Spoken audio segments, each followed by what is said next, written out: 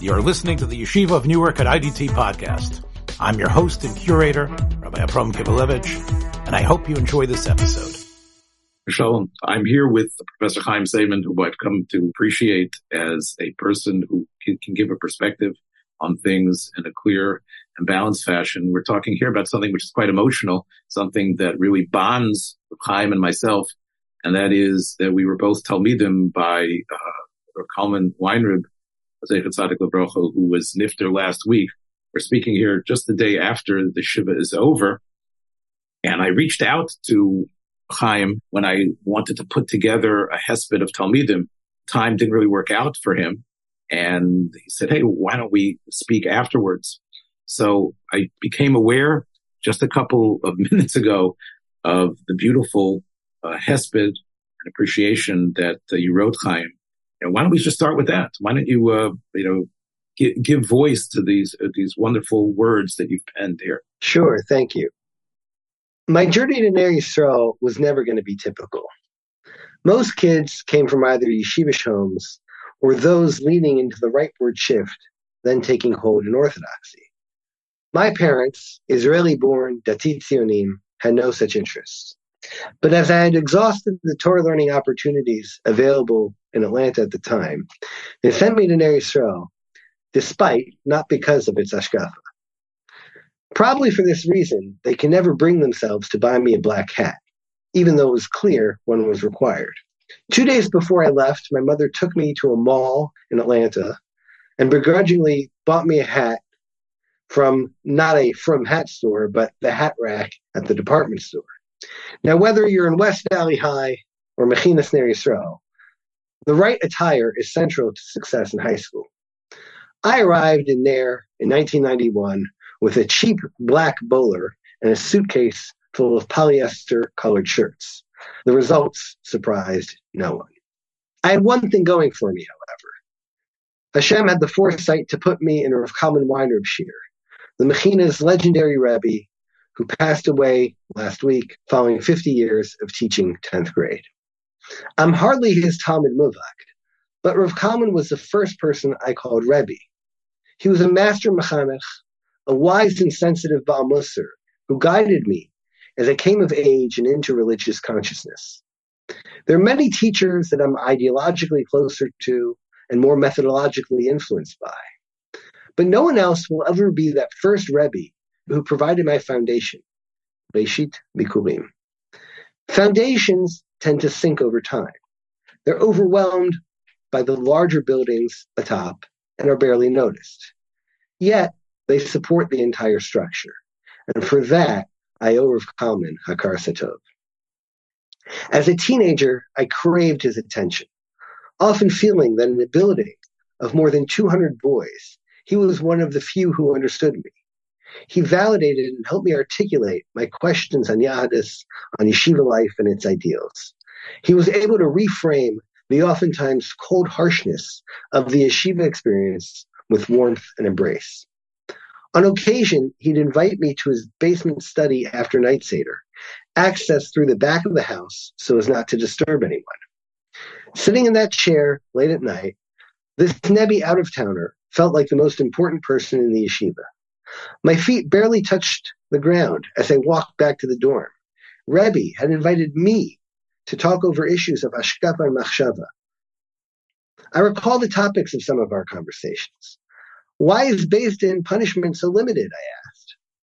Because Hashem will punish those he needs to, answered Rav Calman. Then why do we need Beis Din at all, I countered. And on it went from there. If the Gemara and Rishonim knew all the Achronim Svaros, why didn't they just say them, I'd ask? Or another time, after learning a Gemara which debated different versions of what Rav held, I asked, if Rav's own Talmidim were so unsure of what he said, what does that say about us? I'm nothing if not consistent. Though Rav Calman took an obvious interest in me, he also wisely instilled a sense of distance, forcing me to seek answers and connections elsewhere. This was not only to model proper Rebbe-Talmud relationship, but because he knew that this out-of-towner would never make it if targeted as the Rebbe's pet. Years later, I marvel how perfectly he calibrated letting me fend for myself while always watching and ready to throw the safety net when, but only when, I really need it. I felt very seen when this scene emerged in the 5th installment of Harry Potter between Harry and Dumbledore. And then, of course, Maseches Brachos. In addition to the Maseches the rest of the yeshiva learned, it was Kiddushin that year, 10th grade always studied and completed Brachos. After so many years teaching it, Rav Calman was Brachos.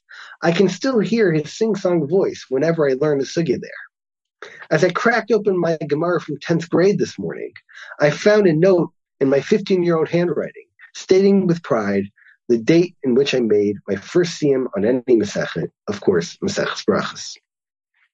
At the end of the year, the Talmidim would take the famed Masechta Bechina, a 100-question final exam on the entire Maseches. No other class had anything close to the lore surrounding Rav Calman's Brachos final. The same exam was given every year, and there was even a Mussar as to which question was the hardest, number 61, if I remember, which in the annals of Mechina history had notoriously tripped up several otherwise perfect scores. Getting above a 90 was like being named starter on the basketball team. And above a 95, all-star territory. Above a 97, you're a Hall of Famer. This is as close to organized sports we got it in there. As the year drew to a close, Rav Calman would urge us to chazer, chazer, chazer, until we were kona the Masechta. He would cite the Gemara's statement that you can't compare someone who reviewed their learning 101 times to someone who only reviewed it 100 times. That's in Chagiga. I recall routinely staying up till 1, 2 in the morning reviewing brachas. When grades came out, he put his hand on my shoulder and warmly said, "You are matzliach." After a rough year on the sidelines, he coached me into a starter. I didn't keep up with Rav Calman over the years, but in 2019, right before COVID, I went to visit him in what would be his last year of teaching. I'd sent him a copy of my book, Halacha. He's thanked in the acknowledgments, and he's referenced in the preface. I didn't want to put him on the spot to ask if he read it, or what he thought of an academic book that certainly stretched beyond the yeshiva's orbit. I did walk him through my reading of the opening sugya in Brachos, which is one of the chapters in the book, and concluded, Talmidecha anu umeimecha anu shotim. We are your students, and we're nurtured from your waters, from Chagiga. He smiled and said, "Thank you for coming to tell me that." Now, there's a universal message that almost anyone can learn from Rav Calman. He spent 50 years in the same job, teaching the same grade, the same Maseches, giving many of the same Mussar Shmuzes over and over. He was a consummate Sameach V'chelko. Though he excelled at what he did, he never moved up to a more advanced year or to administration. By the time I was in Eretz Yisrael, he had already been teaching for more than 20 years. And in conversations I've had with students he's had more recently, it's clear his success as an educator did not wane. It would have been easy, expected even, for Rav Calman to go on autopilot. Yet he was energized, not because the material was new to him, but because it was new to his students. Each Talmud deserved the wonder and excitement of discovering the Gemara or hearing the pre-Rosh Hashanah Shmuz for the first time. Rav Calman offered it with authentic enthusiasm that can't be faked. As I have now myself been teaching for more than a decade and a half, I've come to appreciate just how hard that is. I stand in awe of his love of his Talmidim and his mesiris and dedication. Nizdamein Rabbi Calman l'metivta d'rekia, patach v'darash, me'ei masai, koren shma ba'aris. Very moving and personable, and once again reflective of a style that you developed. I have to tell you that Rav Calman himself was a big fan of good, well-structured prose. I don't know if you remember in the shir, unlike some of the other shiurim that were sort of in yeshivish sprach, Rav Calman did enjoy inserting what I thought was important sort of words that a 10th grader should add to his lexicon.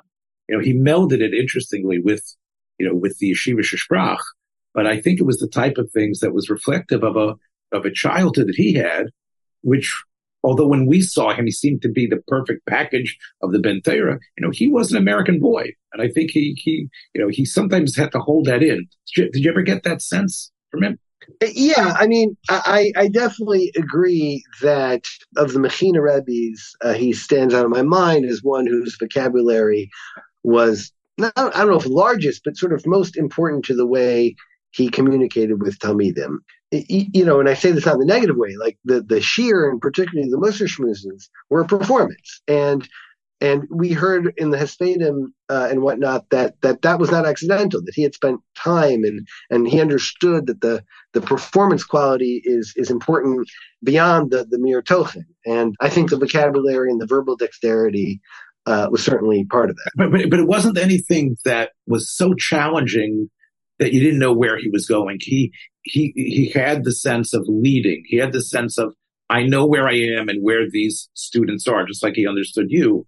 There's a lot of Rebbeim, professors, teachers, speechifiers, as it used to be said in the old South, who sort of like want to impress you and flounce you with the beauty of their prose. He actually, I think, wanted to help students, give them language and give them a way to articulate things that allowed them, I think, to accept it much better, as we know. I think it's also interesting that, in your introduction to your wonderful book, Halacha, you mentioned your learning of Masechtas Kedushin, which is, of course, what you learned with Calman, which is what I did as well in my year.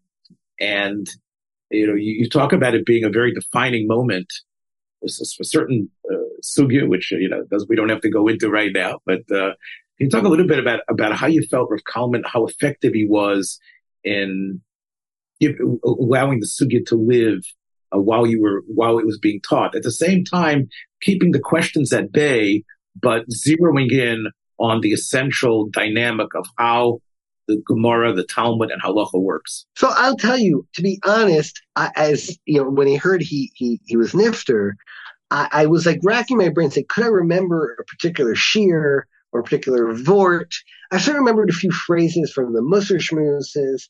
And I will say that at the time, and this I remember back in 10th grade, I felt that, I can't say what his emphasis was, but I felt that the Bekias program in the Mechina, particularly in the earlier part of the Mechina, meaning 9th and 10th, was much more effective than the Iyun part. And this is not about Reb Calman specifically, but about the whole thing, because I think that, and I think this was his genius, because he did stress brachas. I mean, ask anyone who went to Ner Yisrael, you say Reb Calman, and brachas will be in the next sentence 100% of the time. That is what kids that age can do. Were there shiurim on Mekadosh B'milveh? Yes. Do I vaguely remember these concepts? Yes. I can't tell you what we learned then. And when I learned Kiddushin later, not much stuck. But brachos sticks. I know that Masechta. I guess it's funny because with me it's the opposite. I sort of appreciated. I felt he was more the actor in the Bekias part. In the Bekias part, that was where there was no interruption. He came in like a comet, and you had to get it done. I think the amount of the Bekias was about 30 minutes or something like that. It was like a 30 minutes. It feels right. Yeah. It was about 30 minutes, and you knew that once he got going, don't get that train stopped. Don't get that train stopped. And of course, there was. I don't remember if there was a break in between the Bekias, but it was definitely something where he walked in and the train was leaving the station and it was moving at breakneck speed. And you could tell, even I was there his third year, in 1974, he already had figured out where to stop, where to make the point, where to do the flourish. And you're correct. It's not just the idea of accomplishment of how much you learn during the 30 minutes that allotted, but it was also, as you said, the tests, the bechinas, as you pointed out, the hasmada and chazara, that was its byproduct. But I actually felt that he allowed me into his laboratory and to show even his struggling with trying to figure out the iyun, of trying to figure out, Makadosh B'milva, Midin Ore, Midin Eviknani, and Schoik L'fanai, Rekoy L'fanai, Eris and Oisa, Nesu and Oisa. I'll tell you what I remember is is the stuff coming out of it. I mean, to me, I had grown up learning with my father, some certainly by standards of where I was coming from, learning relatively a lot. But ideas of, the classic Litvish yeshivas ideas, which I was first introduced through him, of, Torah is not just something you do, on Shabbos for sure, and maybe during the week, but it's the framing definition of life, and the concept of bittul Torah, that like, that every moment not learning is a moment that should be done learning, right? These were foreign concepts to me, and that I remember talking to him a lot about, trying to understand that. What does that mean? How do we then relate to the rest of the world?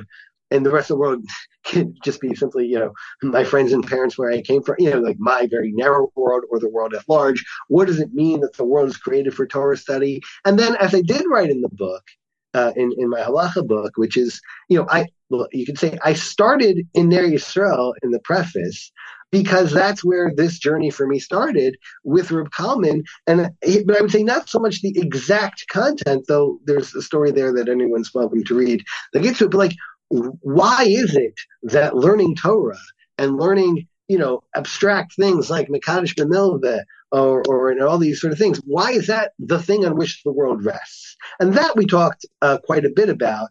So I would say things that grew out of the sugya rather than specific points in the sugya. I guess that wasn't clear. It was that he allowed entrance into the dynamism of the way the thought process was working. And he was able to, through that, to obviate the sense of relevancy, because you saw the idea coming to life. And you saw that this was something that our generation needed to figure out as well, using our own lexicon, using our own vocabulary. And I think that, in a way, was extremely powerful. Now, I'll be honest, he wasn't known as the greatest Lamdan, but he was definitely the master of allowing the lumdus to percolate and to become part of it. And I think in that way, it's almost like, why are you asking me whether this is relevant or not?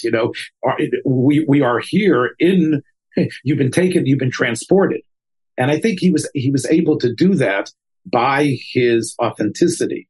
He was able to do it also, I think, by his extreme discipline. And you mentioned the way he was able to erect a sort of a distance. You mentioned, and I think I felt this as well. On one hand, there was a lot of love, but there was a place where, hey, it doesn't go any further. Now it's time, as you say, to be independent. I think that is a trick that in college might be easy to master, but I think in high school, many teachers that I've observed and I've been worked together with don't always have that balance. And it's incredible how innately he sensed that. Remember, when I was his student, he was in his mid-20s, and he had that arois. That, I think that's quite an accomplishment.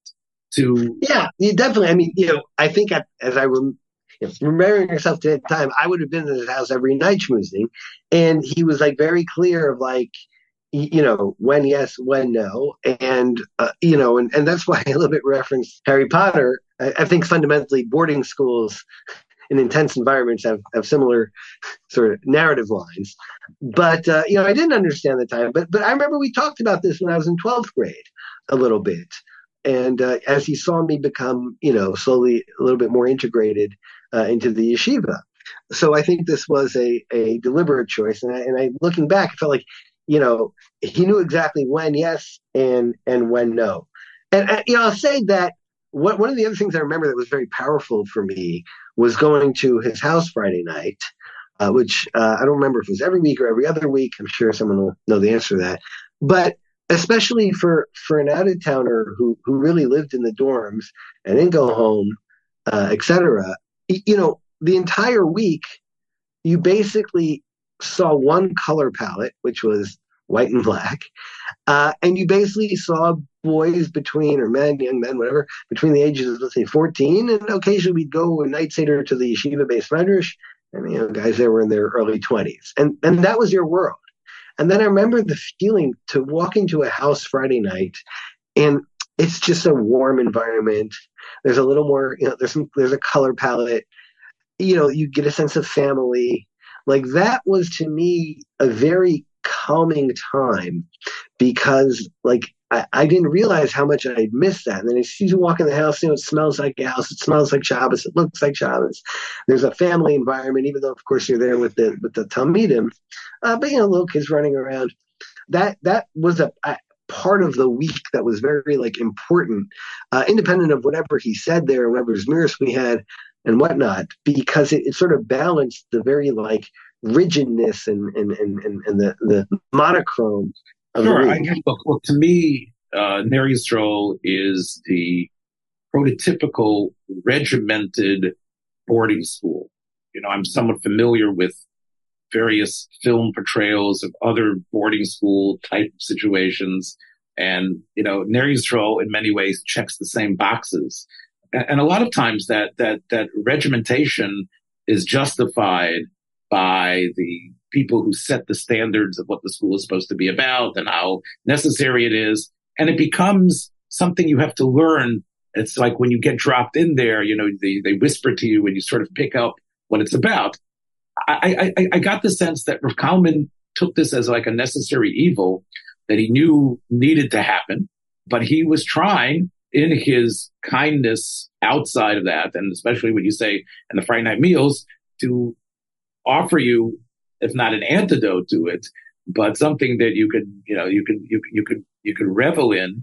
But he wasn't going to go, as I said, beyond. Like there were other Rebbeim who were part of the Ner Yisrael. And again, this is not a Ner Yisrael project that I'm talking about, but there were other Rebbeim who didn't necessarily know that. There were other Rebbeim who were before your time who didn't realize, what was it like to be invited to the house in Yeshiva Lane. I think Calman was aware. I know about the regimentation. I know about that. Here's my chance to give them an ashnav of family life. But again, with that limit. I don't know if he, Purim at his house, were you there, Purim, for his Purim student? So by the time I was in Mechina, they canceled Purim, right? They canceled Purim except for 12th grade. So memories of 30 years ago plus memories of Purim are tough. I assume that year I was there. Remember that, and I assume I certainly wound up at his house. So let me, because when I was there, Purim was still there. I was, I guess, one of the amalgamated reasons why Purim eventually got canceled. I guess as the buildup of what happened on Purim, we had a Purim play that was ostensibly not about the yeshiva. It was about the bicentennial and the pushing of a certain type of candidate, but we put in as many references to the yeshiva and the Rebbeim as we could within the cracks. And I guess eventually they decided that the Wildkeit and the drunkenness and the Litzonis had to be sort of bottled up.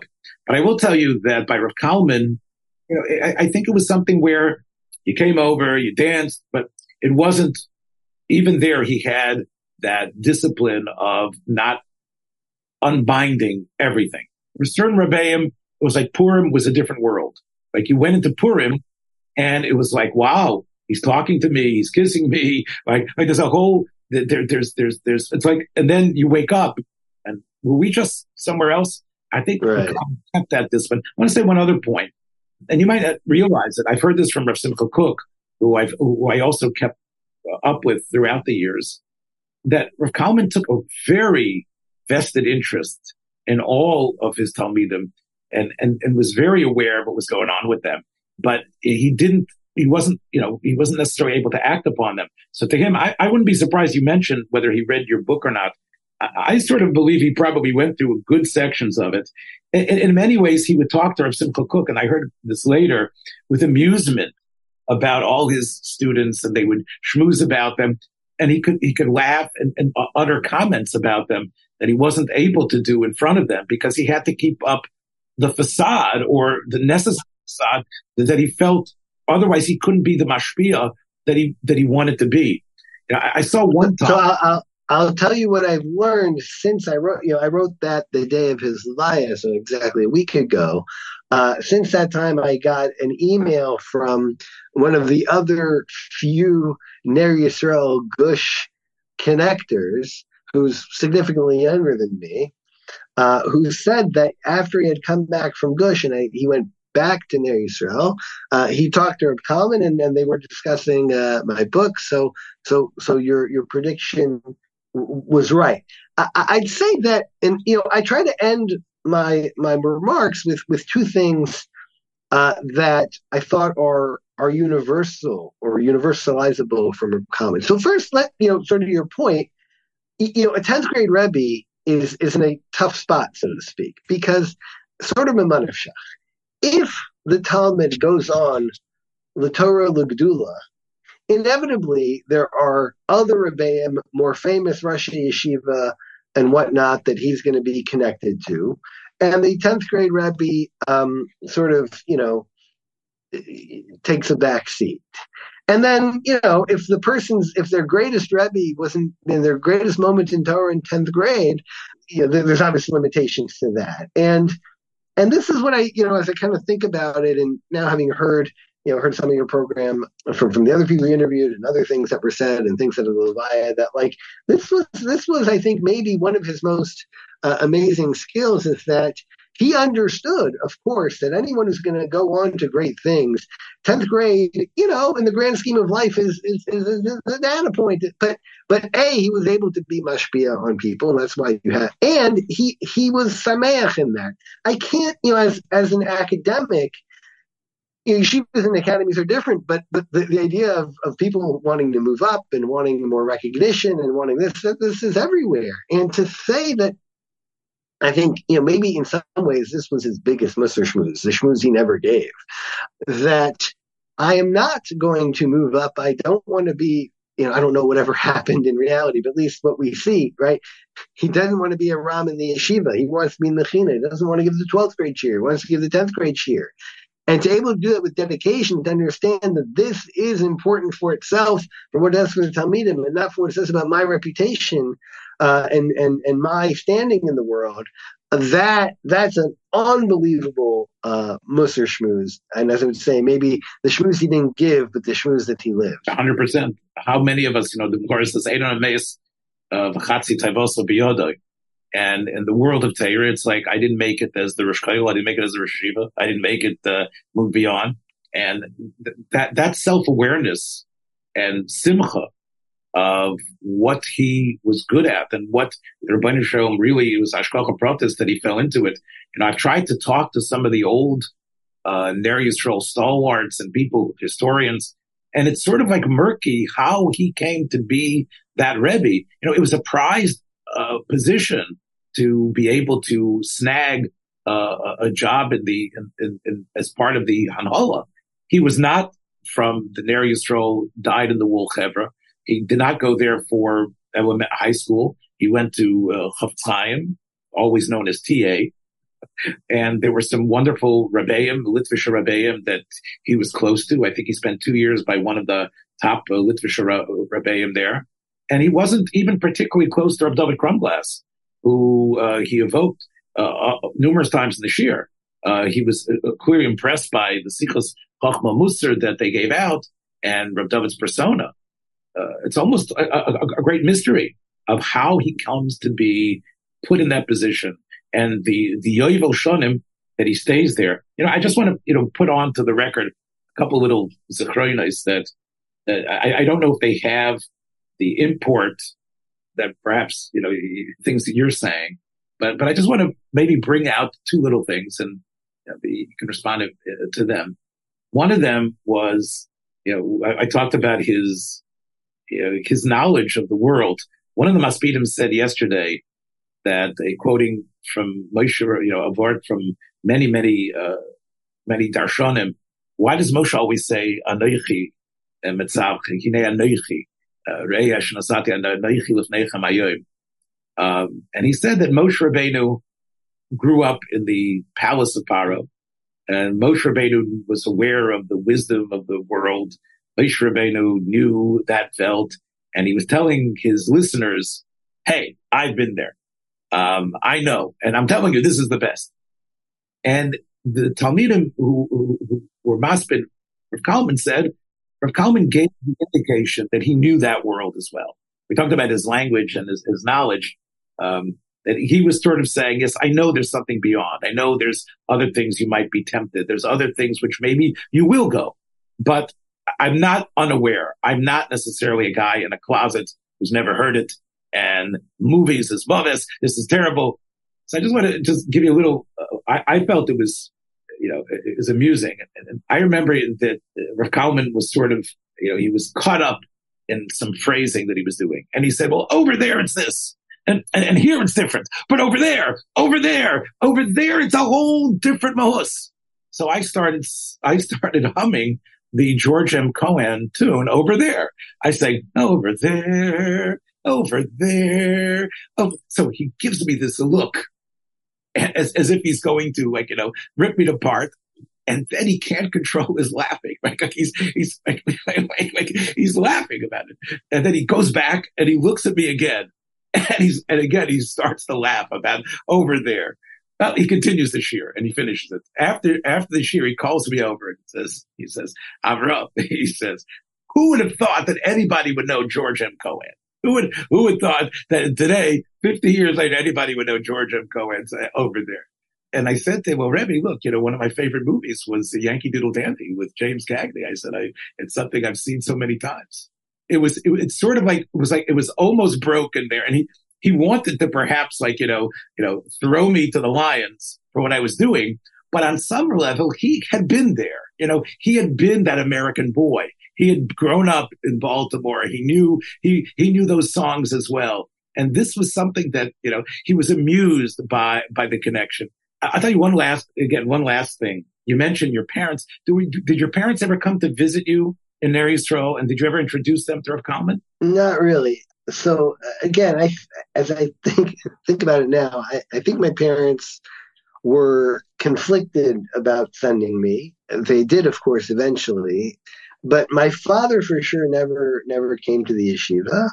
My mother then had a friend who lived in Baltimore, and I think came to Baltimore and maybe to the yeshiva. I don't remember, but that a little bit, I think is why I would look to Rav Calman as a father. I really had no anchoring in the yeshiva. There were some older guys from Atlanta who I knew, and one of which took care of me. But basically, I had walked into a foreign culture. I didn't know Yeshivish. I knew Hebrew. I grew up sort of in Hebrew, but I didn't know Yeshivish. And more importantly, I didn't know the cultural lingo. And, in high school, that's really important. And I think Calman saw that. And that's really one of the reasons, other than the substantive Torah, of course. But he saw that. He saw a boy who was a little bit lost, but it's actually kind of interested and interesting. And he really took to me. And as I said, Hakar Satov, if nothing else. And that's why I come back to this idea of the 10th grade Rebbe. It's so easy to forget. And I'll just end with this, and this is about Rav Calman, but maybe about yeshivas generally. I now teach in a law school. And I say this, with some combination of Baruch Hashem, and it's sad, my students, sometimes they come during office hours, and of course we talk about the things in class, and sometimes we talk about, things a little bit broader, but the idea that, they're going to come to my house every week, the idea that we're going to form some kind of deep connection is not on their agenda, and in some ways just not part of the habits and the norms of the academy, with the exception of very rare circumstances. The power of seeing your Rebbe learn in the base measures, seeing him go through the shir. Right? My students don't see me working on things. I do this in my office, and we meet in the classroom for 80 minutes, 90 minutes, 120 minutes, and that's what it is. That's one of the very powerful things of yeshivas generally, and certainly in my experience in Ner Yisrael, nobody fulfilled that part of the role better than Rav Calman. Yeah, that's really what you're saying is, just to put it in a Talmudic parlance, is really shimush talmidei chachamim. The idea of kosher korah v'shana b'li shimush talmidei chachamim harei zeh ha'aretz. So it's interesting. The connectedness. I'll say one last thing here, and again, you can respond to it. As I said, Ner Yisrael was a place, and maybe when you were there, which was already almost 20 years after I was there, you talked about the sports figures. You talked about the idea of making it into the upper echelon. When I was there was almost a knowledge. Who was the sharpest? Who was the smartest? Who was the best guy in the shir?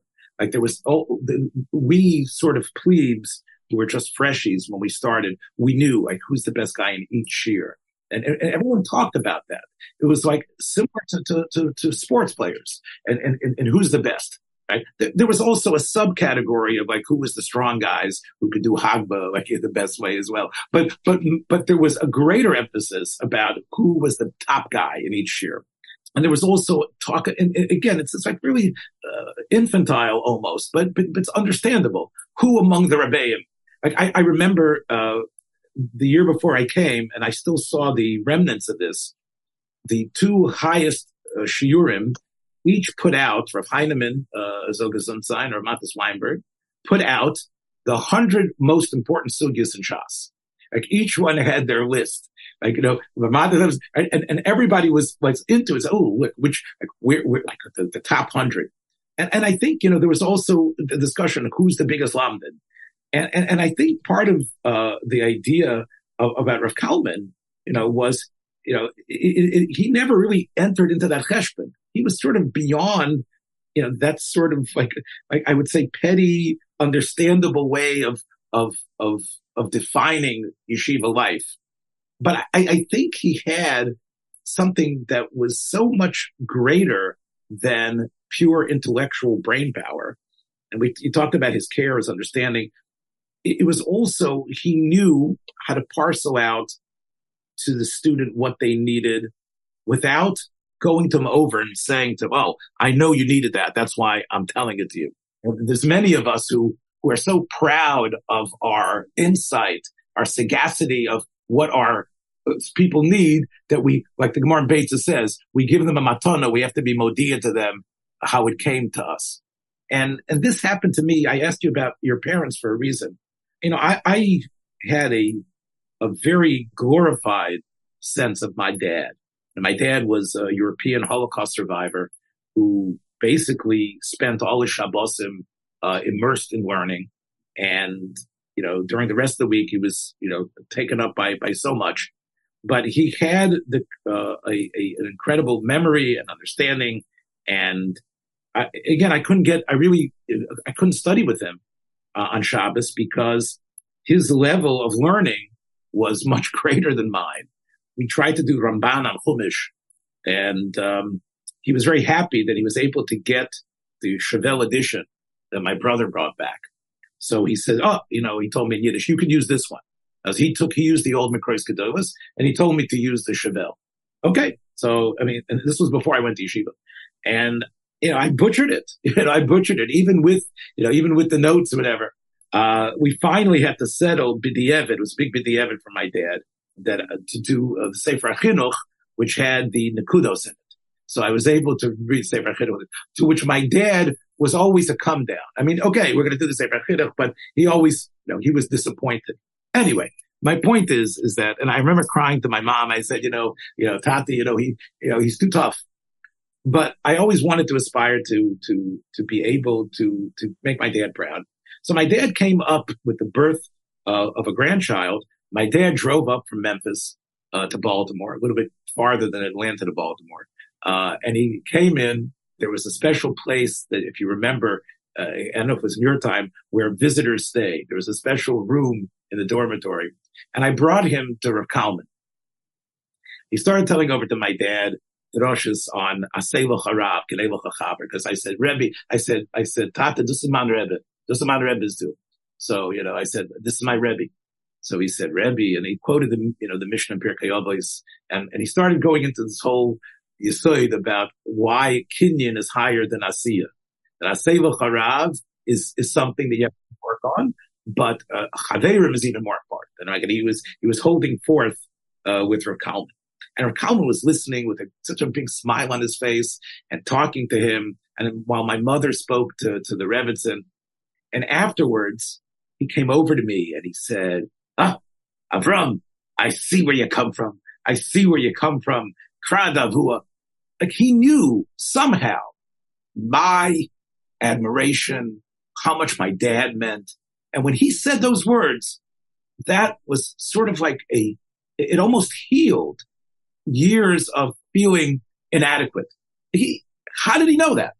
How did this 27-year-old fellow who was rocketed into this position, dealing with so much, take the time and the loving time to care and also recognize the deep connection I had to my dad and wanting my dad's validation, and then telling me that he saw within me same strengths, the same aspects as American George M. Cohan movie Meshuggah that I was. He was able to see, yeah, I can see your dad in you. I see your dad. Now I see who you are. And to me, I'll say it even more deeper. You know, my dad was not a rabbi. He wasn't at an official position. He was a European Jew who basically tried to learn. But that my Rebbe should be makir, that he was a person of significance, that he was a person who had something, that meant so much to me. And I think I think you'll admit, Chaim, that's something that's almost innate. Most people are too caught up in where they want to go to have that type of gift, to be able to spread that. And that's something that, you know, that's a matana from the Rebbeinu Shalom that you have to, that Calman, I think, exercised so incredibly. Anyway, he should be a Meilitz Yesher for all his Talmidim, and Mitzvah Hashem, the Mishpacha should have a true nechama from, and the way they lived and supported really a person that truly can be called an Adam Gadol David Hashem. Thank you, Chaim, for taking this time to talk about him. And Mitzvah Hashem will share only B'suras Tevis. Amen. Thanks for joining us for another episode from the Yeshiva of Newark at IDT Podcast. Be sure to subscribe on your favorite podcast app so you don't miss a single episode.